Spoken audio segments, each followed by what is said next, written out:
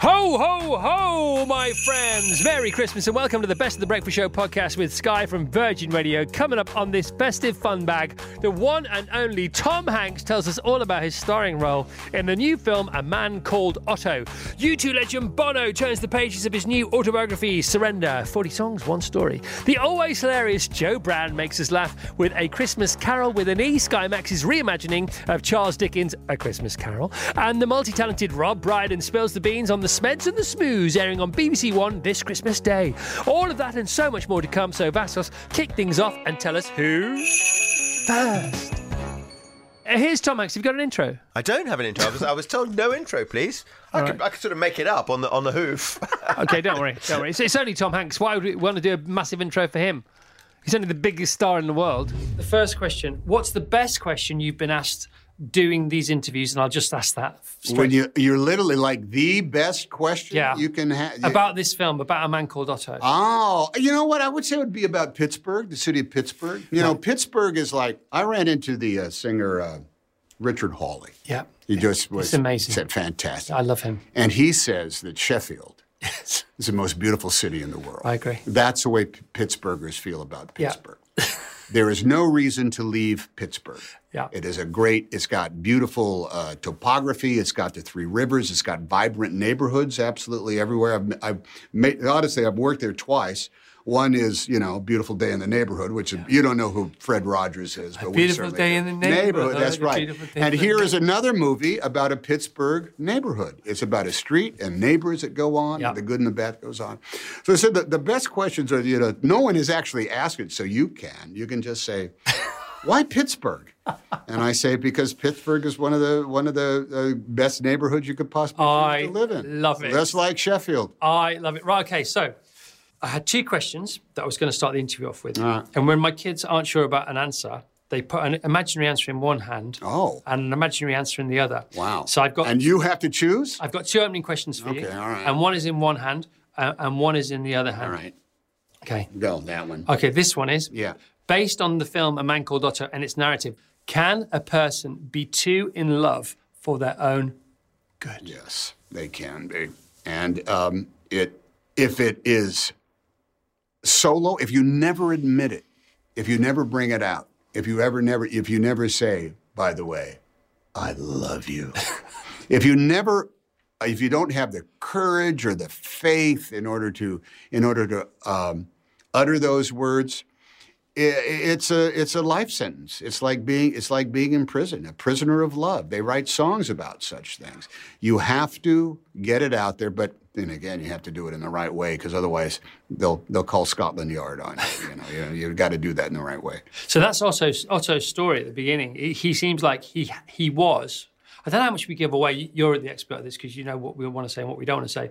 He's now, too in love for his own good. His heart is so full of somebody else, there's no room left for himself or anyone else, which is extraordinarily unhealthy. Yeah, there's also no room for the unfairness and the bitterness that comes along with the world. And that's tough, because you got to roll with this stuff. You have no control over what's going to happen tomorrow. All you can do is in the future. And while Otto is a married man, and the great love of his life is with him, he's able to do that, to live only in the present. Yeah. He's reminded of it again and again and again and again and again. And when he is alone and he's now he's lost the great love of his life, he forgets how to do that. He doesn't have the skills how to do that. And that means he's lost faith in the future, but it also means he gets no joy from the present day, and that's a terrible way to live. And so he's lost himself because he's too attached to what was and what is no longer. Mm-hmm. And when you're attached to that and that's there, you're half of something. But when it's not there, there's nothing to be half of. Anyway. You can make these jokes about, sappy, romances, oh, you complete me. There's a line I thought that when I first read it, I said, nah, that's a little on the nose. But then when we got around to doing it, I said, no, that actually is a great way to describe love and partnership in one's life. Is like, I see things in black and white.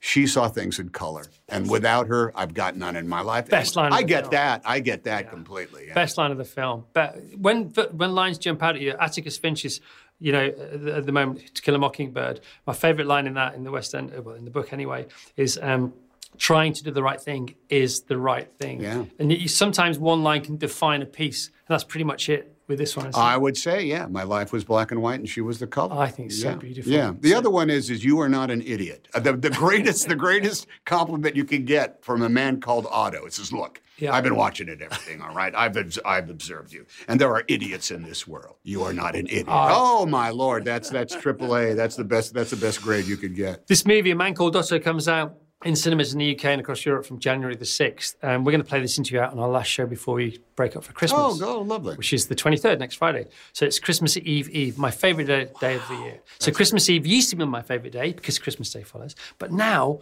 Christmas Eve is better because Christmas Eve follows Christmas Eve. Yes. So we're going to be all ready for Christmas, all set for Christmas. How Christmas does it get in the Hanks household? We are suffering this year because, number one, all of our grandkids are busy. You know, everybody's essentially jammed at this time of year, no fault of their own, as are we. Because here it is, you and I are talking, let's just say, 2 weeks before Christmas. Yep. We've been on the road now. It is going to be we are going to get home with, we'll be home on the 18th. That is literally, that's 7 days before Christmas. Yeah. Actually, only 6. Monday. Because Christmas Eve is Christmas. But Christmas Eve day is devoured by all the preparations for getting together. So we're really only going to have 5 days to gear up towards Christmas. And that's going to be a rush. Well, whatever you're doing, have the best time. You are the best at what you do. I love you so much. You're very kind. Thanks so much. Now, understand, I'm going to go home. I'm going to set my alarm for 3:45. I'm going to start parking a mile. What? 4 miles? 4 miles from work. From the office. Baker Street to London Bridge. You actually run it? Promise. I'm back. Okay. Do I not?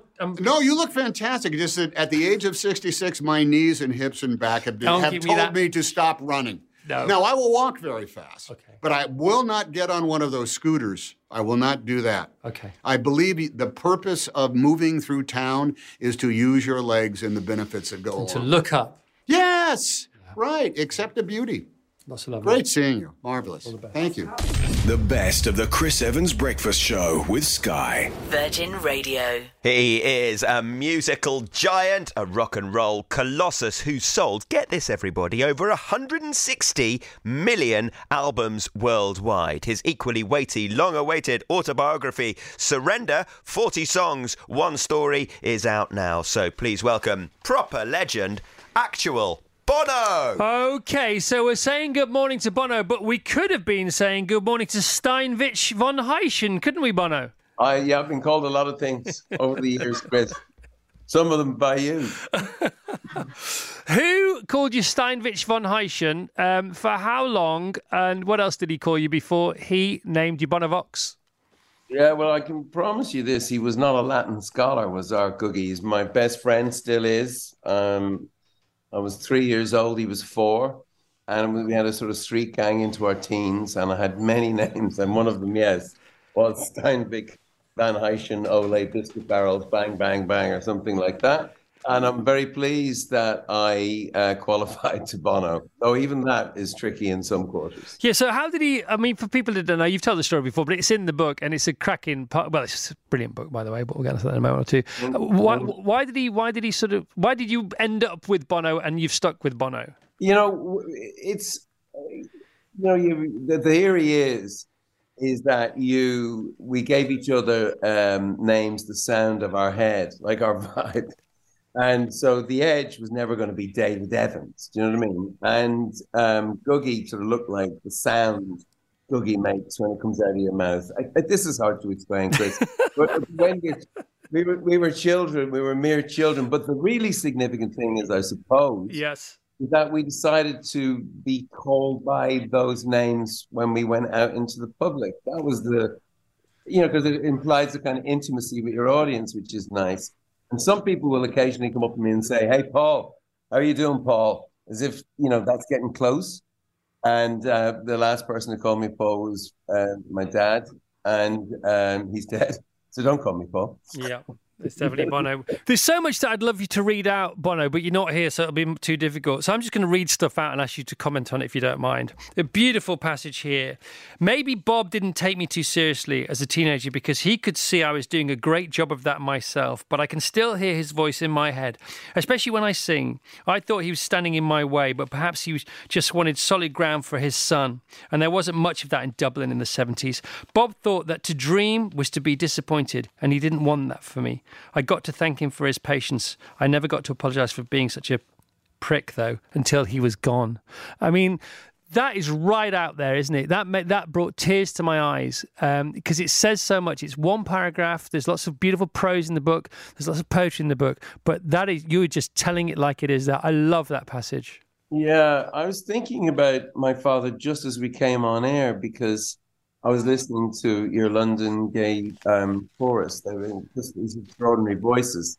And I was thinking, my dad would have said, yeah, they can really sing. And my dad's big line with me is put down, which was actually quite accurate as well as quite funny, was he says, you are a baritone who thinks he's a tenor. and I thought the other reason I was thinking about him as I watched the snowflakes in your studio was he worked in the post office. And so at Christmas, he'd be a bit grumpy. But he did get me a job as I worked in the post office delivering the mail one Christmas. It's hard work, that. No, I get it completely. Now, your dad was qualified, because for people who don't know, your dad was qualified to make a calibration of your voice, your tone, because he was an amazing singer. And I didn't know about any of this at all. Yeah, he was beautiful. And, to tell people that the book is out, I've been doing these little shows. The band called them Bono's Half Man Show. And I've been taking it around, and I kind of inhabit my father's character on stage. I sort of become him. And I'd have to say that I always loved my father, but now I'm starting to even like him even more because his put-downs were funny. And he was a funny man, and there was mischief in him. And I talk in the book about meeting him in Finnegan's, our local, and just sitting there on a Sunday and kind of not talking to each other. And I had it's not that unusual relationship with my father. I think a lot of males have difficulties sometimes with the father. I try to be a good father for my kids, but it's harder if you didn't have that great relationship yourself. So I'm working on it. And I've got beautiful kids, and they so far so good. Before you go, Bono, let's just give the book a shout out again. It's brilliant, this book. Honestly, I know you're on the phone, but I'm saying it when you're on the line, whatever. It's just a great read. It explains so much. It's like, it's like a companion. It's like especially if you're of a certain age, it's like, okay, it's a bit of a mirror. Am I reflecting this? Can I identify with this? It's fantastic is what it is. You allude to the fact towards the end of the book that when you learnt the Lord's Prayer by heart for the first time when you're 9 or 10, you couldn't help singing it. Would you end this interview by singing us the Lord's Prayer? Would you give that to us for Christmas, please? It's a melody that I only know. I don't know where I heard it, and I can't do it for you because it's something that's so. I only reach for it when I'm really anxious, and when I'm having those moments where I'm lost. So I couldn't pull it out for you, but I will tell you that it's a powerful prayer, and that I think about every line of it. So I go, oh Father, I think, what's that? What's Father mean? And some people, the force of love behind the universe is going to be a mother. Okay. Who art in heaven. What's heaven? What I think about what heaven is for me. And then, thy kingdom come, thy will be done on earth as it is in heaven. Well, we should try and bring that heaven unto earth. And that's kind of the way I go through it. But I sing the melody, but I don't even know if it would be there if I tried. Honestly, yes, I do mention that in the book. And these prayers are powerful for me, and look, a lot of these songs are prayers for me anyway. So, well, God bless you, Bono. Thanks for being here today. Thank you, Chris. Thank you. The best of the Chris Evans Breakfast Show with Sky. Virgin Radio. She's swapping Viennese whirls for a twist on Dickens, while bringing her usual joy to the world. She stars as the ghost of Christmas Present in Christmas Carol, the big new Sky Max movie on Christmas Eve. So you can keep your Gucci, Versace and Louis Vuitton, because there ain't no brand like Joe Brand. Very good, Vassos. Hello. Very good. And he's been ill as well. I mean, I think that's quite good. Yeah, that's wonderful, Vassos. Yes, well done, Vassos. Joe, welcome and well done. Thank you. You haven't seen this film. I haven't seen it. We've all seen it. Joe, seriously, this is a good show. It's a great Thank you. show. I'm glad. You get one go at the screening, and I couldn't go the night it was on, so yeah, missed it. I have the link if you want to borrow it to watch it today, or maybe you're going to save it. So we're talking about Christmas Carol with an E, and there's a reason for that. Christmas Eve, 8 p.m. Sky Max, also available now on Christmas Eve. And so, who is your Carol with an E? Our Carol with an E is Saran Jones, who's great anyway, but particularly great in this. And it's obviously a version of the original by Charles Dickens, which really is genuinely one of my favourite books. I've always loved it. And but Saran plays Carol as the main character, and it's set in the modern day, and it follows roughly the plot of the original, but obviously in a modern setting. And for some reason, they asked me to be a ghost. Yeah, so you were acting. We'll get onto that in a moment or two. Oh dear, let's not. But Bill Murray's Scrooge, so he was a sort of high flyer back in the day. I think that was sort of an 80s, 90s version. This is almost our version of that, I suppose, because she's a high flyer in the business world, isn't she? That's right, yes. And she's Scroogey, very much so, in the sense that she's kind of cynical, and it doesn't really matter if you kind of take people's money off them and sell them rubbish and that sort of thing. But obviously the ghosts all come and visit her and go, look what might happen to you. In your wildest dreams, right, and you don't get to live out your dreams unless you have them in the first place. So dreaming is cool. I think daydreaming is really... I used to get told off for it at school, daydreaming. I think, well, how am I going to have dreams if I don't daydream? Did you ever think you would be starring as the ghost of Christmas Present alongside award-winning actress Saran Jones? Yeah. You did? No. It's weird for me because I don't do many acting jobs at all. Right. Hardly ever, in fact. So I'm not kind of au fait with that world particularly. Right. So I was delighted to be asked. In fact, initially I said no because I was quite nervous about it, and I thought surely there's someone that can do it better, like everyone in the country.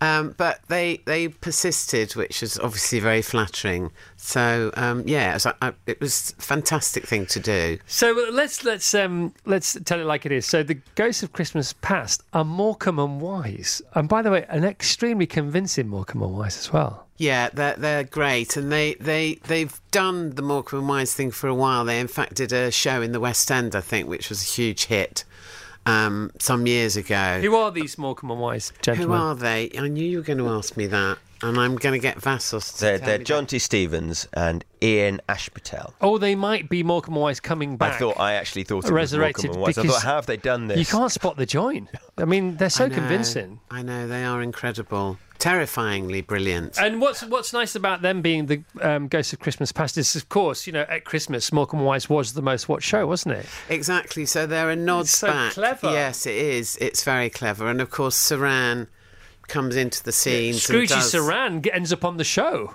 She does indeed. The Christmas show is hilarious. I love. You've shown me the wrong Christmases. No, we've shown you the right Christmases, but not necessarily in the right order. Yeah, well, obviously, for people that are elderly, you're not Vassos. Chris and I, we're edging that way. We're definitely. There are so many kind of iconic moments in Morecambe and Wise that you just remember phrases from or scenes from. And they have brought those back, which is brilliant. And Morecambe and Wise were hilarious. Of course they were, inarguably. Why do you think they were hilarious as a comedian? I think they were hilarious because they were grown-ups being daft. And grown-ups aren't supposed to be daft. They're not allowed to be daft. No, that's right. To me, they were always like two kids, really, having a laugh. And there was a real innocence and naivety about them. Yeah. Where everyone else kind of looking from outside went, that's very odd and strange. For example, there were loads of scenes with them in bed together. Yeah. As if they lived in a house together, and yet it was just so sweet. Yeah, and they were such good fun together. Harmless, only ever sort of gaining and garnering humour at their own expense or from other people who were in on the joke. It was that thing, wasn't it? And if you were asked to be taking the mickey out by Morecambe and Wise, it was an honour, wasn't it? Indeed. Absolutely was. And also, I think, their roles, Eric was obviously absolutely hilarious. And Ernie, I think it's really hard to play a straight man in a duo like that without sort of wandering into trying to be as funny, because it must be quite frustrating. Oh God, and it happened all the time, didn't it? It was Abbott Costello, Laurel and Hardy. We also had Little and Large here as well, all very similar. That's why Ant and Dec are so unique, because you got two funny men, and that does work, doesn't it? It does work, which is sort of impossible to pull off, really. Yes, I know. I never wanted to be in a double act. Did you ever come close to a double act? Not really. No. I would have sabotaged it, I think. Right, so fast forward, the ghost of Christmas future is Nish Kumar, and you are the ghost of Christmas present. And your first scene in the show, because you haven't seen it, so I will tell you, but your first scene on the telly, you know this? Is it the toilets? No, you're on the telly. So in the... Oh, I'm on the telly in the show. Oh, right, okay, yeah. So there's a little suggestion that you might pop up later again because they're watching you on the telly. Oh, okay, no, I didn't know that. I love it. Sitting here in complete ignorance. I love it when we know more about what the guests are up to than the guests. It's so funny. Would you like to say anything about this show to get people to tune in more than we have already? Christmas Carol, Christmas Eve, 8 p.m. on Sky Max. Come on. What I would like to say is I think the original it is taken from is an absolutely fantastic story, and that is followed through in a very interesting way in ours. But also, and I never thought I'd hear myself saying this because I'm not a family comedian, but it's for everybody, and little kids could watch it and get something out of it, and elderly, grumpy people like me can watch it and go, oh, Morecambe and Wise. So there's something in there for everyone. So, no, it's just a good watch, and it's family-ish, and everyone can sit round and they can comment and go, isn't Joe Brand looking attractive in this? How did they manage that? And all that sort of thing. So, yeah, it's fun. Joe, lots of love. Thanks for coming in. Thank you. The best of the Chris Evans Breakfast Show with Sky. Virgin Radio. Take it from our next guest, because he wouldn't lie to you. A smoo who is blue should not be seen dead with a smed who is red. So he says in this year's big festive animation, The Smeds and the Smoos on BBC One on Christmas Day. So pull a cracker and watch it fly, hun. He's our favourite and yours, Rob Brydon. Rob Brydon! You have been done with that intro. Good morning, Rob. That was very nice. So Mira is very late to the party. She just whispered in my headphones, she said, oh, you never see Richard Hammond and Rob Brydon in the room at the same time, do you? Should we go there, Rob, again with that one? Well, yeah, this beard. See, my joke with this beard is I'm playing the lead in the Richard Hammond musical called I'm Always Looking Up. Isn't that nice? Yes, and don't you have a song from it already? Looking at Clarkson, looking at May, what can I do, what can I say? Is it a card, is it a van? I'm your man. Something like that. I don't know. Wow. So everybody well-ish at home. You have smash rings to the lurgy. You can hear Vass has the lurgy as well. I quite like it from a voiceover point of view, Vass, but obviously, your well-being comes before your usefulness on this show. But they're one and the same. Who's not so well at yours? Little George, who's 11. Right. He's been knocked out with something. Claire's not been well. I've not been well. You're right with the voiceover, though. There's a period on the way into and the way out of a bad throat where you sound fantastic. Yes. Very Logan Roy. Rob, you know what Rob Brydon does? Do you know what he does? Very quietly, he bags the big ones, is what he does. That's what he does, Sinead. And he's bagged another big one. He does it all the time. Christmas Day, 2:30, BBC One, Rob Brydon and Friends. Rob Brydon and Friends? Yeah. What's that? The Smeds and the Smooths. Oh, yeah. Well, that's what you're on for, isn't it? Yeah, but it's not Rob Brydon and Friends. It is in my ears and my eyes, Rob. It's a Julia Donaldson. Every year for the last, I think, 10 years, they've done Magic Light, this fantastic company, do an adaptation of a Julia Donaldson, Axel Scheffler book. So the Gruffalo, Highway Rat, Snail and the Whale, Stickman, Room and the Broom. And I've been a voice in all of them, which I'm very proud of. And just sort of happened, you know. And this year, it's the Smeds and the Smooths, and I am Uncle Smooth. Oh, I know you are. Yes, I am. Yes, I am. Well, like you say, it is the regular gang again, isn't it? Sally's there, everybody's there. Yeah, some of the... Bill Bailey's in it, I think, this year. He's good, actually. Yeah, yeah. Well, I've not seen it. Have you seen it? Oh, yeah, I watched it last night. Oh, okay. They've not shown it to me. No, it's really good, honestly. It's a lovely film. I mean, I see... When I recorded it, which was about a year ago, you see a very rough animation. But even those, they can be kind of charming because the storytelling is still there. Yeah. So I saw it in that. It's a very lovely, lovely story about coming together, putting aside differences, finding a common ground, which sounds topical, doesn't it? It does, doesn't it? The Smeds and the Smooths. It's very, what's his name? Grinch guy. Oh, Dr. Seuss. Dr. Seuss. It's very that, isn't it? I know it's Julia, of course it is. Yeah. But it's very Dr. Seuss, and no worse for it. The Smeds and the Smooths, and of course because they have to achieve mutual redemption. First of all, they have to be set against each other like two sort of ferocious packs in some kind of rugby international, and there is often a dividing line within the animation. Yes, Chris, you're absolutely right. Speaking as someone who hasn't seen it, I can agree with that. It's so funny because you could interview me about it and I would know more. You tell me about it. Does it build nicely and is it good at the end? It's great. And what they do is they spend the first 15 minutes. So they have one thing, like the Smeds never play with the Smooths and the Smooths never dance with the Smeds, and they eventually run out of things to have disagreements about. Yeah. Because that's the thing, isn't it? When somebody isn't really being themselves, if you keep on with that, then they run out of road because they've only sort of written whatever it is they're supposed to be to a certain extent in their heads. You know what I mean by that? I think so. And that's what's because they don't really not like each other. They really, in the end. Hey, Vassos has just handed me on his phone the Smeds and the Smooths. I am now watching it for the first time. I can't hear it, but it looks fantastic. Well, no, turn it up. Go on, we can turn it up. Turn it. This is funny. This is a first. The star of the show watching the show whilst on another show to talk about it. I'm going to put my glasses on so I can really enjoy this. Specsavers. Did you? Yeah, interesting. Very good there, you know. And Specsavers get 2 sets of frames for just $69.99. I can't really hear very well at the moment. Can you help me out with that at all? Our trained audiologists. Go on.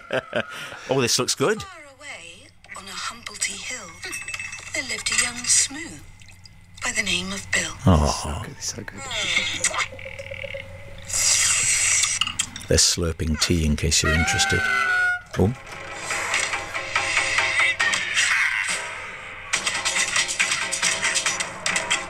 It might be a while before there's dialogue. Yeah, I don't know how you want to go. Sally pretty much smashes it for the first 5 minutes, and then I think Bill opens up. Yeah. And anyway. then Uncle Smooth comes on and everything changes. Oh, he comes, everything changes but you. It's a game changer.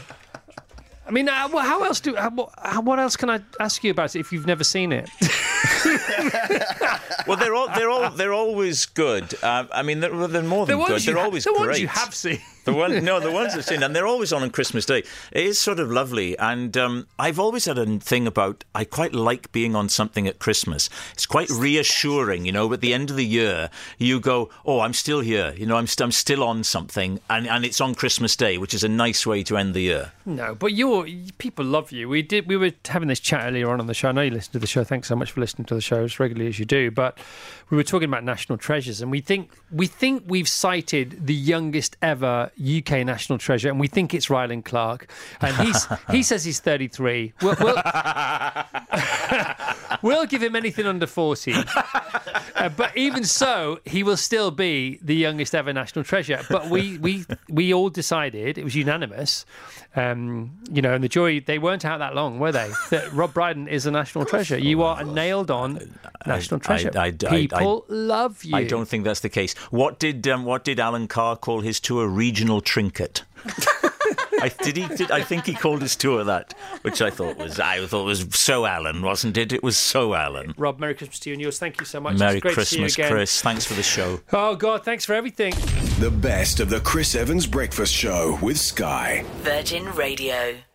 All right, you tinsel-tastic, lovely bunch of people. We've heard from a load of incredible guests already, but still to come. The acting and brilliance of James Purefoy gives us the lowdown on his brand new 8-part, very steamy, very racy, very saucy BBC Two drama, Marie Antoinette. The sublime Sally Lindsay lifts the lid on the second series of Channel 5's brilliant The Madame Blanc Mysteries with Jean White. And director and activist Trudy Styler tells us about her latest documentary, Et puis si Napoli, and then there is Naples, and her brand new podcast, Spark Hunter. So let's get right back to it. Vassos, who's next? He's a brilliant British actor we last saw wearing waterproofs, but he swapped fishermen's friends for fancy French finery in the lavish Marie Antoinette on BBC Two and iPlayer from next Thursday. So let them eat cake while we enjoy a slice of the delicious James Purefoy. James, hello! Welcome to the Breakfast Show! Good morning. It's so lovely being here It's great, again. isn't it? Yes. I love being at work over the Christmas period. It's just lovely. I know, it's the best. I came up to town yesterday because I live in Somerset. Oh, so Christmassy London. It is. It's brilliant. just glorious. The kids wide-eyed. Yes. Going around the West End. We went to see the Nutcracker yesterday at the Royal Ballet. How good? Oh, just you cannot get a more festive treat than that. Off the chain. Listen, what are you doing to us with this programme? We all watched it last night. Marie Antoinette, James Purefoy. I was there. I got my laptop out. So it's going to be a nice little, bit of period class before I go to sleep. And indeed it was. But there was so much else to dive into and enjoy. I'm sure you're probably referring to there probably are one or two racy moments, aren't there? Well, there's but so much going on. They're barking mad, clearly. There's subterfuge going on. There's Austria versus France in the living room. That's all going on as well. Yes. You don't know. There's who's the schemer, the Scarlet Schemer, the King's whore. Yeah. Oh dear. That's what the lovely Madame du Barry. But that's what she says. She says, it may well be the King's whore. But he had a lot of lady friends. He had a lot of lady friends. He had it all going on. A lot of lady friends. Were you aware of all these shenanigans before you dived into the part? No, not really. And I don't think a lot of people are. And that's one of the wonderful things when you look at something like this. It's a chance to look through the keyhole at the maddest royal family you could ever. Is that right? Yeah, felt. I mean, when you're born in Versailles and you die in Versailles and you live most of your life very closeted, away from society, this isn't a royal family that go and open a care home or a railway station or go and meet people. They're just there in Versailles, hunting, and as far as I could see, just doing a lot of lady fun in the afternoons. They are doing lots of lady fun and gentleman fun in the afternoons. I mean, just extraordinary. They bring their horses into the drawing room, for heaven's sake, and they poop all over the floorboards, and then some poor underling has to sort that out while they carry on having, again, hijinks whenever, wherever, with whomever they feel. Yeah, that's precisely it. He had a house on the grounds in Versailles. Right. He was terrified, Louis, like a lot of the kings, of getting any sexually transmitted diseases. I know this is early, but this is absolutely true. And so he would keep, I can only say, a stable of ladies in this house that were guaranteed not to have any sexually transmitted diseases. Because of a particular because condition. he just didn't. Because if you caught it, then you were finished. So this is 1755-ish is what we're talking about. Yeah, that's right, exactly. The last one, really, we concentrate for my character, the last sort of 5 years of his life. Right. He was on the throne for 59 years. And about 15 years later, of course, there was the French Revolution. So that was just around the corner. No wonder, by the way. Well, no wonder. I mean, really little surprise there. You look at them and you go, really? Was that a surprise? Yeah, okay. Coming at you down the line? Enough of those royals. But it is like the crown for 1755, isn't it? It is, and so many interesting things about it. I found, for example, that one of his children had died when they were 2. When he was 2, this little boy had died when he was 2. And I couldn't find out why. Why has he died? And you find, and then eventually, I just really dug deep in the research, found this extraordinarily sad story that the nuns would look after the young kids. And these nuns would go to a cemetery in Saint-Denis in Paris. There was a saint's grave. They would take bagfuls of earth from that grave back to Versailles. Then they would mix a handful of earth with the boy's porridge every day. No way. And then he died of organ failure. No way. Really? I mean, just extraordinary. The kind of things that were going on in that palace at that time are bizarre. I know, I get it completely. And look at the episode titles. There are 8 to choose from. So episode 1, The Slap. Episode 2, Rival Queens. Episode 3, Pick a Princess. Episode 4, Queen of France, by the way. Episode 5, Rebel Queen. Episode 6, De e Machina. Episode 7, The Ostrich Bitch. Episode 8, Queen of Hearts. I mean, they don't pull any punches. No, this is don't. the BBC, for heaven's sake. This is, however, written by an extraordinary writer called Deborah Davis. She wrote a film called The Favourite that Olivia Colman won the Oscar for, so she knows her onions. And she knows her regal onions. She certainly does, and you know, she will have done a huge amount of research into this period and into these people's lives, and she'll be giving up her take on it. And it comes very much, I think, it's a feminist take in it, in the sense that Marie Antoinette was only 14 when she arrived in the court of Louis. From Austria. From Austria, she'd been married. Check this out. Married by proxy. Which means that they send someone to Austria, that person marries her in Austria. Right. So that she is supposedly, inverted commas, married by the time she comes back to Paris.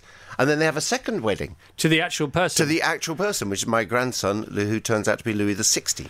All right, Sinead, my grandson. give us your hot take on it. It's less than 24 hours since we all watched this hottest of shows. Yes. No, I absolutely loved it. And I don't really know the story of Marie Antoinette so much. I didn't either, to be honest. So that's kind of like... Because she's much quoted, isn't she? But we don't know much about her. Yeah, we know, like, let them eat cake. Didn't say it.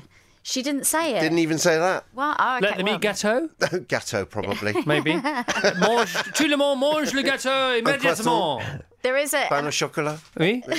There's an absolutely heartbreaking moment, which apparently is a very famous thing, so it's not a huge spoiler, about the pug. Her little dog. She's not allowed to keep. Yeah, she wasn't allowed to keep. She was barely allowed to bring anything with her at all to Paris. And she didn't know the rules and the etiquette, and I think she starts to feel a bit lonely at the beginning, doesn't she? Yeah, does that sound familiar? Didn't know the rules. This is the etiquette. massive. Marie Antoinette beginning Thursday, 29th of December, 9 p.m. BBC 2, with all episodes then on iPlayer. If The Sopranos did period dramas... that's what we're talking, isn't it? Yeah. It's really exactly like that. If Succession did period dramas. It is incredibly beautiful. If The White Lotus did period dramas. That's what we're talking, yeah? If, what's that? Triangle of Sadness did period drama. Have you seen that, by the way? Oh, my goodness. How great is that film? Oh, good. That film is so good. How good is that film? How great are you, James Purefoy? Happy Christmas to you and yours. You do this every day. Yeah. But it's always different. Where'd you get that? What, my jingles? Yeah. I don't know. I've got a spare, actually. Have you? I called this one William and this one Harry. Oh, bless.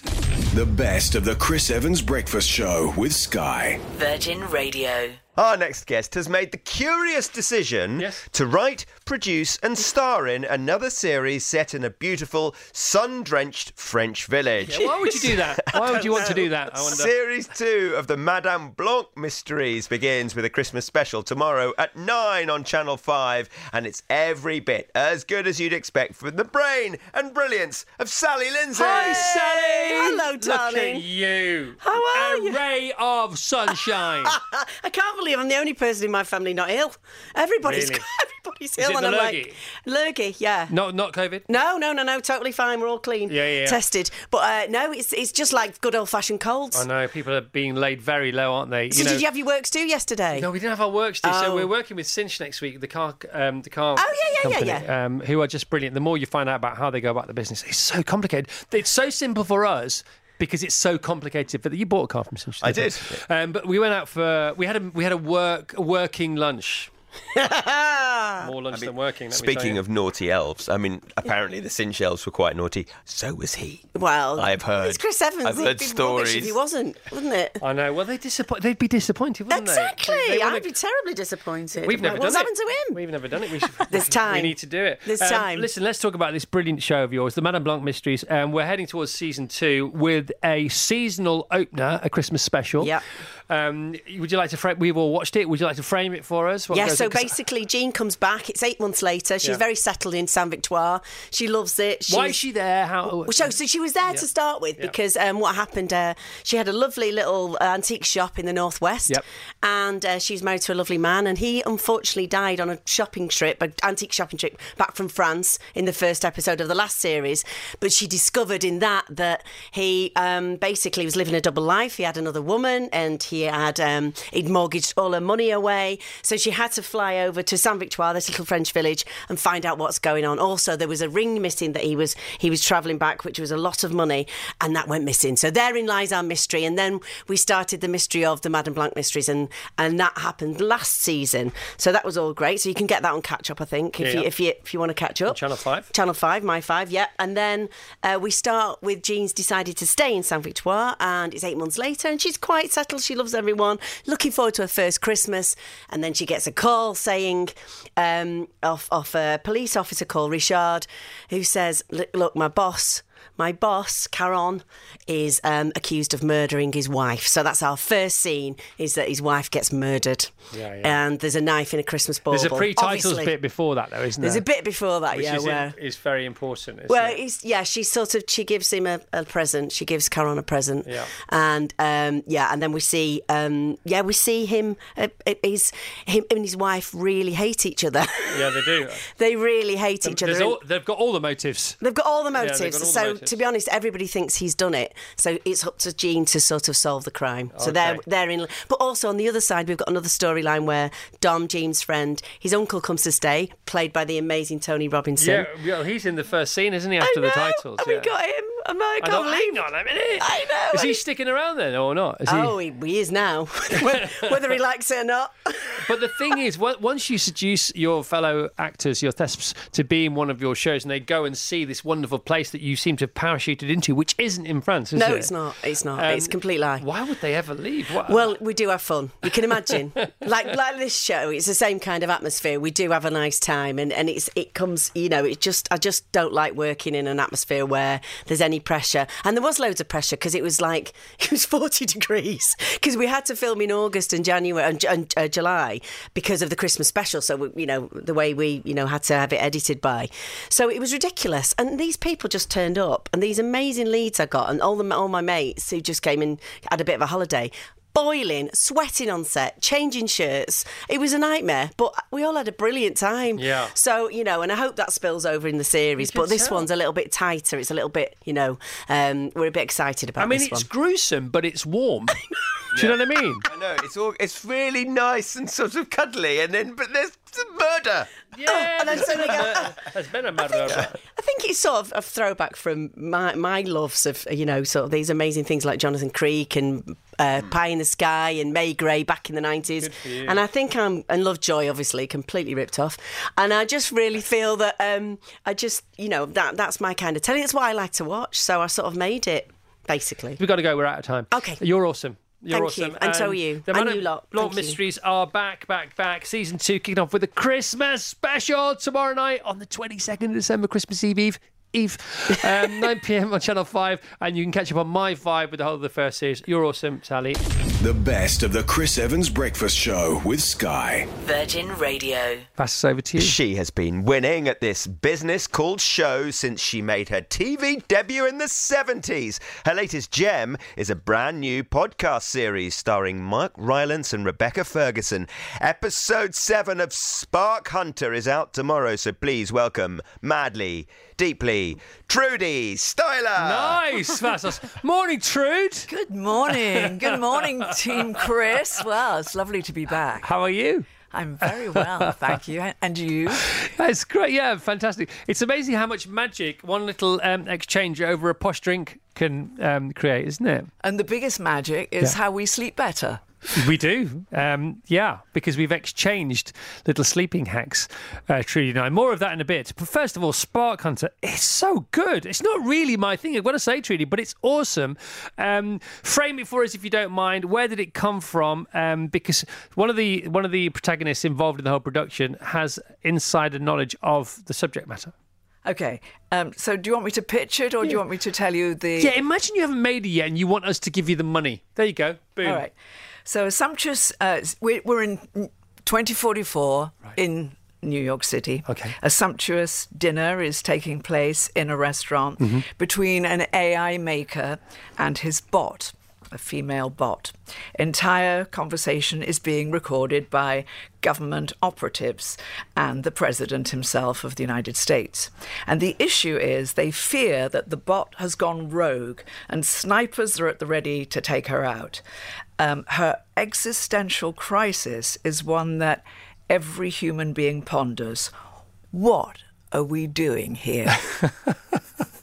Not at the restaurant, in life. just that small question to address. And so wonderfully and so intriguingly. So Mark Rylance is in it. Rebecca Ferguson appears as well. Who else is in it? Charles Dance. Yeah. Linda Powell, actually, who plays one of the operatives, who's Colin Powell's daughter, and Richard E. Grant. And my husband Sting has a cameo role called The Veiled Man. Elliot Sumner is also in it. Nothing like a bit of nepotism. Well, we did it during lockdown, so we were short of actors. And the rest of the cast were actually recording remotely in their closets in wherever they were, New York, in the United States. So KB Miller, who exec produces, has experience as principal investigator on an AI project for the US Department of Defense. Yes, so Kenneth really knows his onions when it comes to AI and has done stuff with the government that he doesn't really talk about too much. But he and Teresa Tani are related. They're both descendants of Andrew Carnegie, in fact, and they're very good writers. And so the project was given to Mark as a starring vehicle, and Mark, for a wonderful reason that goes back to us doing a show together at the Globe, where I directed a fundraising evening for the Dalai Lama. Mark remembered how fun the show was and how great, and knows of my interest in the environment, so said, I'd like Trudy to direct this. So isn't it funny, you obviously, committed and very much, a supporter of everything to do with our beautiful planet, but therefore, if AI is around, which of course it is, to not be interested in that as well, which, on the surface may seem sort of counterproductive, would be remiss, because the two go hand in hand. That's where we are. We are part of nature and we invented AI. And what's interesting about this for me is I didn't realise that, if AI, it's so difficult for AI to become more intelligent than us, isn't it? It's so much more difficult than some of us fear for now. It may be for now, but for now, in the AI world, is really algorithms are just developing so fast that the fear in this, and I guess the fear for a lot of people is, could they be a force for evil and end us all?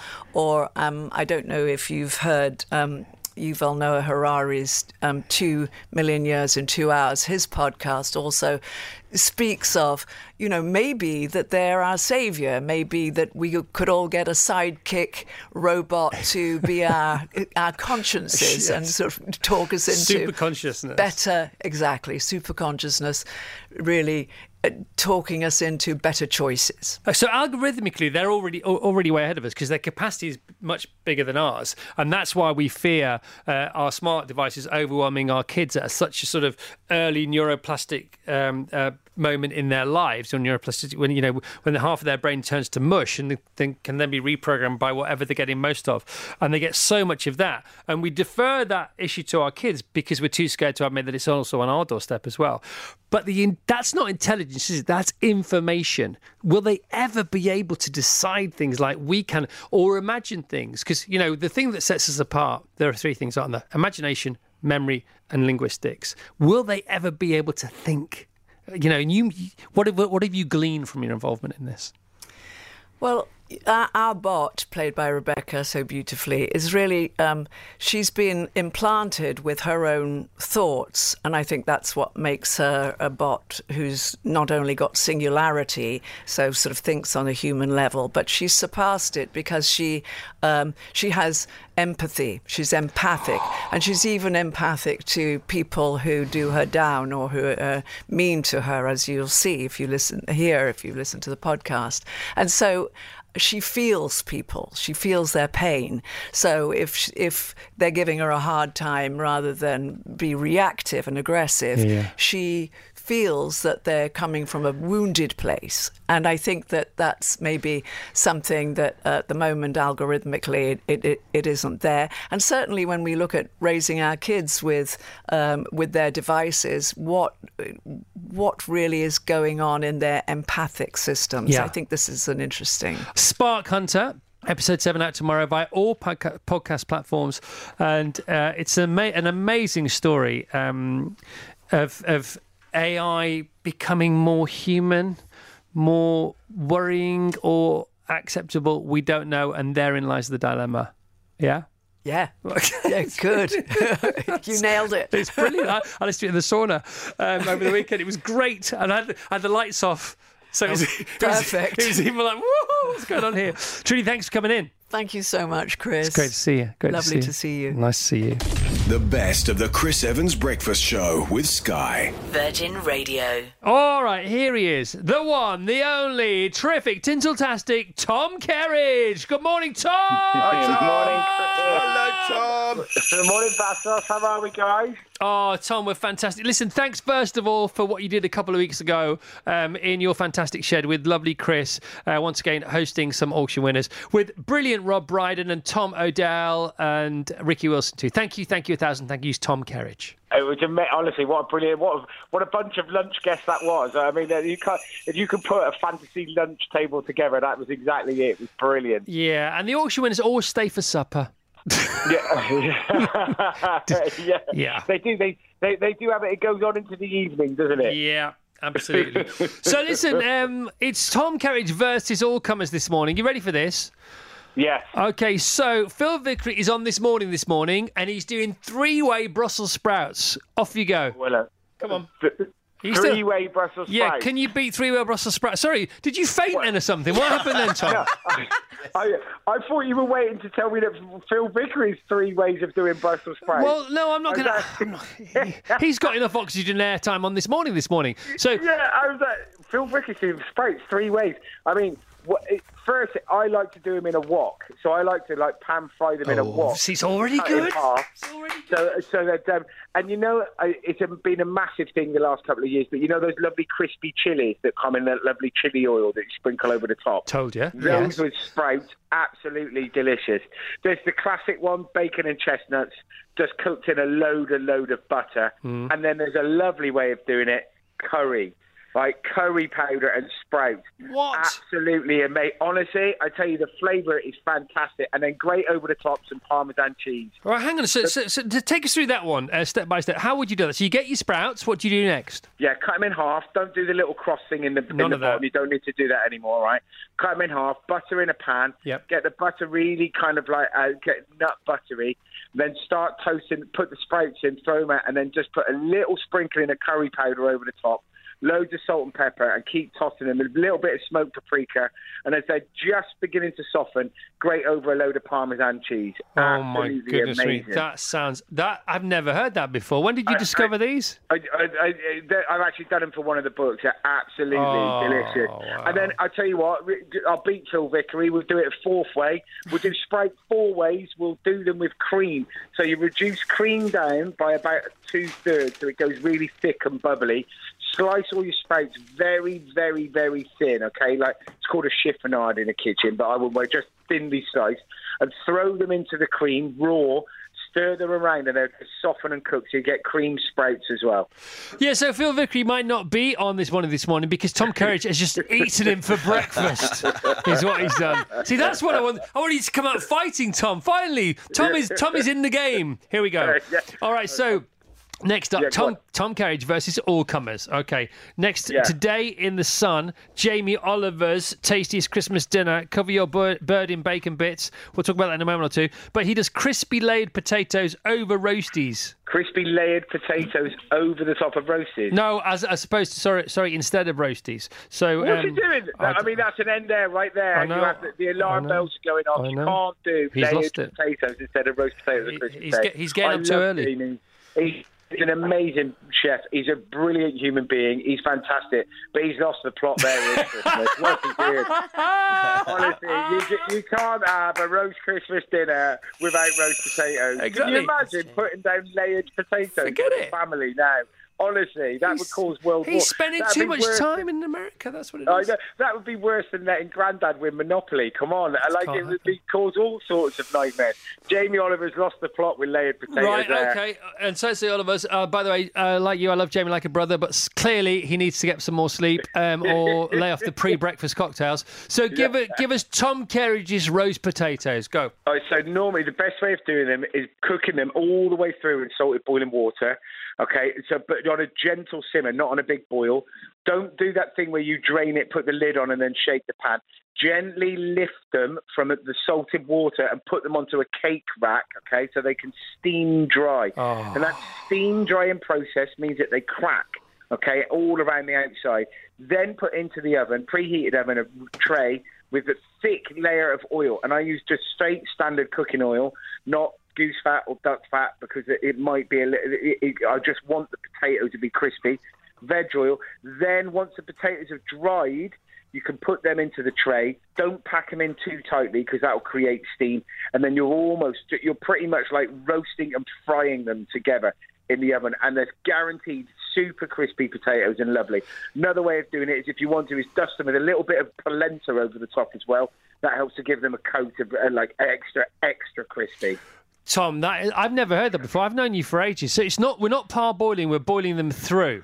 Yeah, we're cooking them all the way through, and then you gently lift them from the water with a slotted spoon and put them onto a cake rack to leave them to dry. And it doesn't matter if they go cold. It's no worries. It's no stress, because you've got to put them into hot oil, and you roast them in that hot oil, and that makes them crispy, because you're not worried now about cooking the potatoes because they're already cooked. Interesting. So all you're essentially doing now is just crisping them, so you can concentrate on making them when they go that lovely kind of glassy crisp on the outside. They look amazing. I wondered how you did that. So that's how you get the really sort of glassy exterior and the really soft interior. That's exactly it, Chris. Wow. Yeah, that's the best way of doing it. Not slicing them and doing a tray bake. What is going wrong with Jamie? I tell you. Oh, my goodness me. Oh, crumb all ye faithful, Jamie. For heaven's sake, come on now.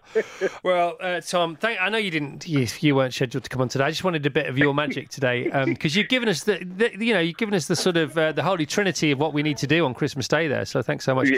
Oh, it's a pleasure, mate. Will I be seeing you later? Yeah, we could. Yeah, I'm floating about later on. Are you coming to the pub? What do you think? It's Friday. Yeah, we'll see you later in the pub. All right, mate. Lots of love to you and Beth and AC. Thanks so much for being here. Mate. Have a great Christmas. Cheers, guys. He's the best. That's Tom Kerridge. He of the Hand and Flowers and the coach in Marlow and the butcher's tap in Marlow and Lush and everything else that's amazing. Corinthian in Trafalgar Square. He's got a big place up in Manchester now. Tom Kerridge. He's the best.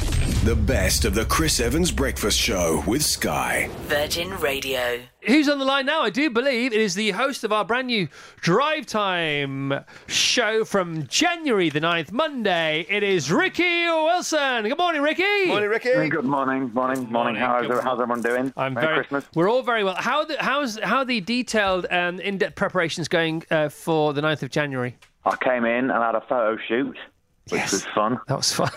A solo photo shoot, Chris. I usually do it with four guys way behind me. How did that feel? Brilliant. Great. I didn't have to turn around once and say, "Can you stop talking?" Are you coming in for one of those funny weeks where you do a pilot week the week before? Or you just I'm doing a day. You're doing a day on the Friday or the Thursday or? The Friday, yeah. Friday, I'm excited about that. Okay, cool, man. That's when I can get all stuff off my chest and out of my system. All right, and then you hit the airways. 4 p.m, the brand new Ricky Wilson Drive Time show. It's your new full-time job. This is what you're doing now, isn't it?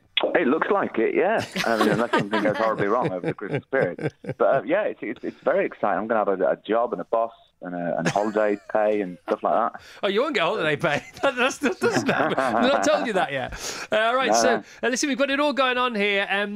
We have the pièce de résistance, Marvellous Mary. She left it an hour and a bit. So Vassos brought in his homemade mince pies, which are gorgeous. The rest of the team, mini mince pies. We've got bite-sized sausage rolls. We've got the games going on here. And then Mira, she just brings out, look at it here. We have the what would you call those? What do you call it? It's a cocktail hedgehog, isn't it? What is it? Cocktail hedgehog. We got pineapple, we got olive, and we got cheese cocktail sticks. Oh, I can see now. Yeah. They've adjusted the camera. Oh, can you see that? Right. Yeah. All stuck in a bisected grapefruit.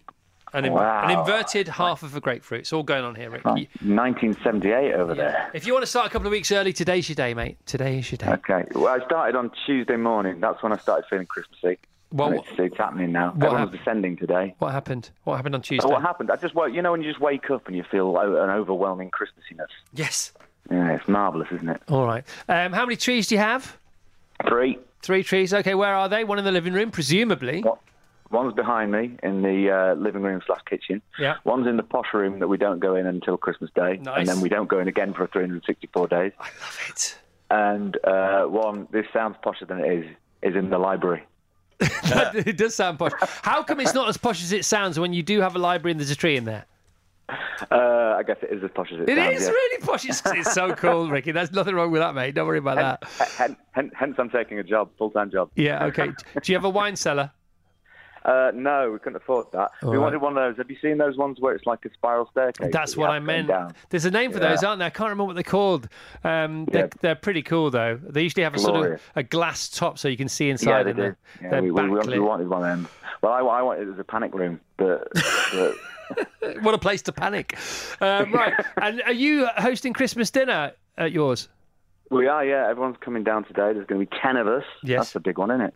It's my first one in London, which is going to be weird. All right. And who's in charge of cooking? Lorraine. Mm-hmm. Lorraine, my mother-in-law. Nice. But I'm helping. I think I'm in charge of roast potatoes, which I like being. It's a big responsibility because it's the best bit. But I've done a practice run last weekend. All right. Ricky Wilson's roast potatoes. How do you do yours? In the same way that Michael Caine does them. Not Michael Caine, the chef. Michael Caine, the superstar. He once did an interview where he said how he did roast potatoes, and I've done them the same way ever since.